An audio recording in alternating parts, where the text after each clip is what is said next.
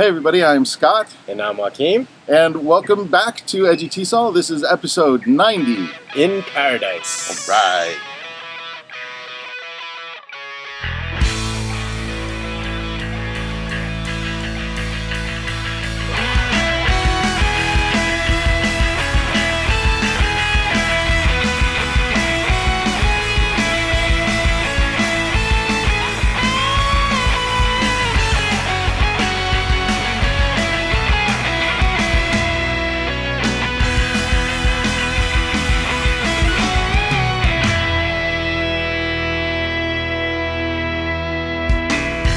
Hey everybody, welcome back.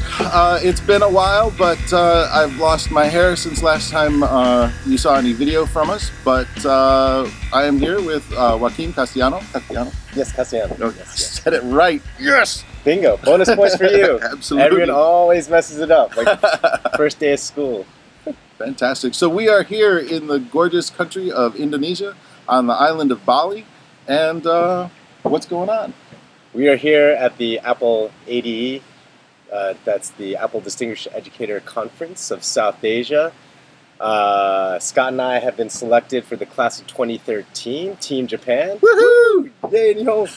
We're here with colleagues from, let's see if I can get all these, Australia, Singapore, Hong Kong and China, Philippines, Korea, and New Zealand. New Zealand and... shoot, I had 4 of them. No, there's a couple more in Southeast Asia. Malaysia, Indonesia, and a couple more. Yay! I hope we got most of the So if we left you out, then I'll roll it on the extra credits and drop the flags in and all that good stuff. So nice. Love post-production is awesome. Thank you, Apple. So, thank you, iMovie. Absolutely. Final Cut Pro, baby. We are full on. That's right. That's We are right. full on. So what got you here? So I'm a former video producer from New York. I used to shoot videos for Teachers College Columbia. Awesome. Awesome. So I basically combined my experience as an ALT in Osaka with what I was doing in grad school. And so I teach a bunch of media production courses at my university. That's excellent. So my project was based on digital journalism in the classroom. Fantastic. Mine was based on some cheap special effects that I threw in the video. And you can find the video on YouTube, and we'll link in the video or in the show notes because this will come out as a podcast. And maybe if I can figure out what the password for the channel on YouTube is, maybe there too. Right on. So Scott, I love doing these shows. I'm having a blast, and I'm only like 2 minutes into it. So my focus to actually get me here is getting students engaged with technology, trying to make sure that they're doing things the right way and not doing, mostly just not stepping in the pits full of spikes, making sure students know the right way to use technology, things that they should put out, things that are eligible to be put out, and things that they absolutely should not share with the world, and making sure that at least for the first steps that they're not doing anything that's going to get them in trouble later, and trying to help develop an awareness of what social media is, the great things it can do, and the really not so great things it can do, because you really need to know both sides of the coin. Exactly. I mean, our students use a lot of the social media out there today, Facebook, Twitter, what have you, and a lot of them aren't aware of things that they need to do to protect themselves. Exactly. So it's a really important issue to cover with your classes. Yeah, and there's some unfortunate examples that have come across in the U.S. where people post something on YouTube without really thinking about what the consequences could be and stuff like that. And so I want to make sure that none of my kids end up in those really bad situations. Yeah. So that's kind of what brought me here, and some cheap special effects. Right on, man. So what have your impressions been so far? This has been a fantastic experience. I've been able to really get hands-on with a lot of software that I've looked at before, but never actually had the like, wow, that looks cool. Maybe tomorrow, and so it actually forced me into putting the stuff together. Right. How about you? I'm impressed by, it wasn't just here are the tools. I think the folks who are organizing the conference really took time to get the theory right behind it. Yeah. And you could tell that they're really passionate about education. So a lot of the stuff that I learned, you could use, it doesn't have to be, an Apple product. It could be any sort of website or Right. gadget. So it's all about the workflow and approach. So I really appreciated that because I was worried it was just going to be some sort of Apple indoctrination camp. Yeah, and it's not so much. No, not at all. I've been really impressed with it. So far, what's the one bright shining point that, if you have nothing else that you take away from this, what do you think? That I'm going to take away into my classes. Well, just from the whole experience, not experience. necessarily what you're going to put in the classroom. What has been the single like, yes, that was for me absolutely. This was the valuable point. I'd have to say it was Hugh Yamaguchi's presentation last night. Hugh Yamaguchi is also from Team Japan. He's a special education teacher over in Okinawa. Yep. And basically he's using the iPad for one-to-one personal learning with his special needs students. And I think he invented some sort of stylus that some students with cerebral palsy can use because they have no control over limbs. So along with a dentist and another industrial designer, I think he developed a stylus that a person can use with their mouth. And the way that he presented and the way that the technology just sort of faded into the background is more about the student and their learning.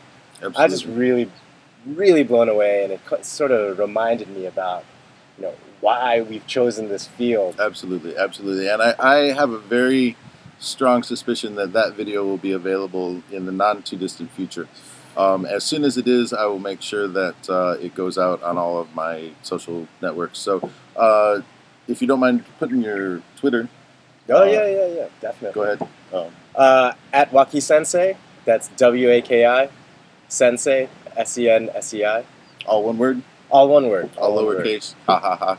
Reference to previous shows. And my Twitter is, of course, education. EDGYCATION.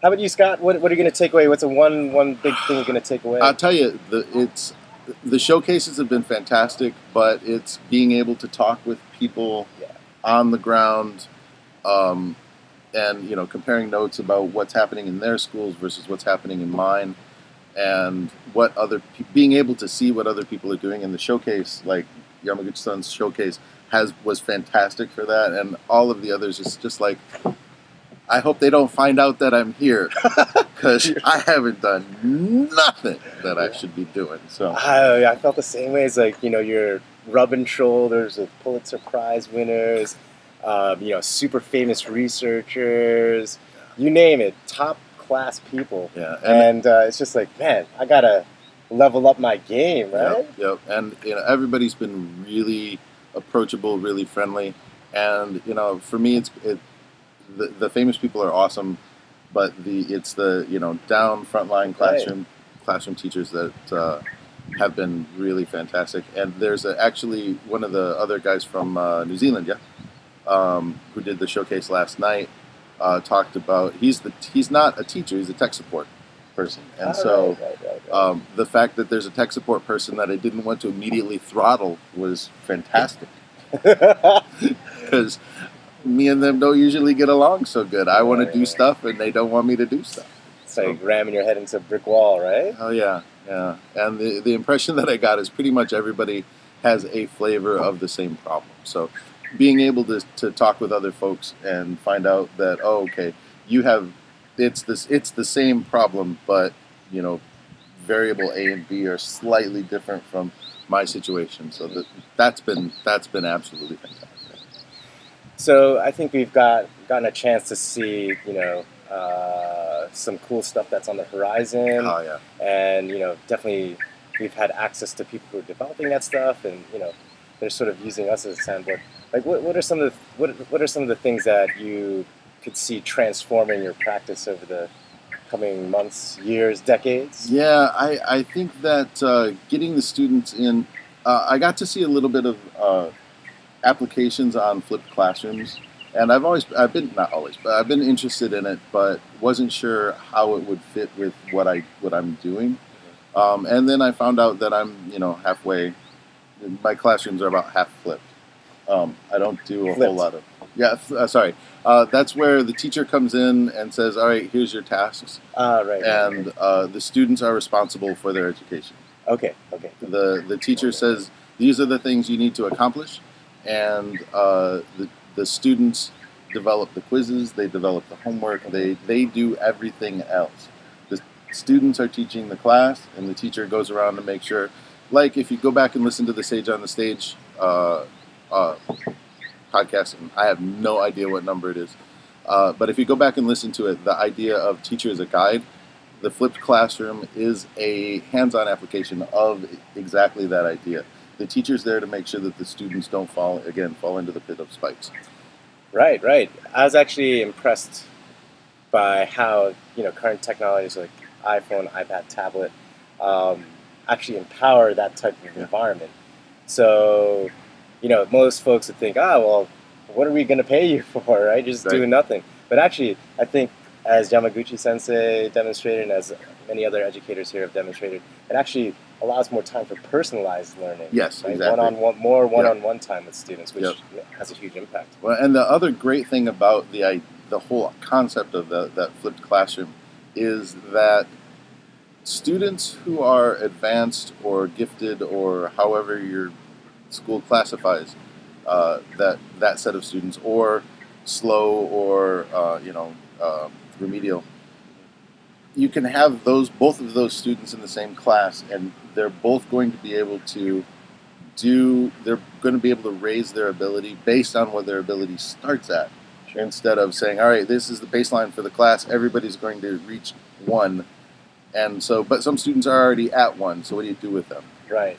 And so the flipped classroom allows you, it really comes back to a 1920s idea of personalized instruction, personalized curriculum for students, and lets the great students really shine more, and lets the students who need more help and more assistance to get there, get the help that they need, without having the teacher feel guilty about the rest of the kids in the class. Speaking about personalized education, the one app I was really impressed by this week, iBooks Author. Yeah. Really blew my mind. I thought it was just a throwaway app. Okay, how much do I want to learn about this? But I came away convinced that it's worth learning this program, worth getting it into your students' hands, because you know what? You can really create a customized textbook, worksheet material that integrates photo, video, text in a really compelling way, and that's really easy to produce.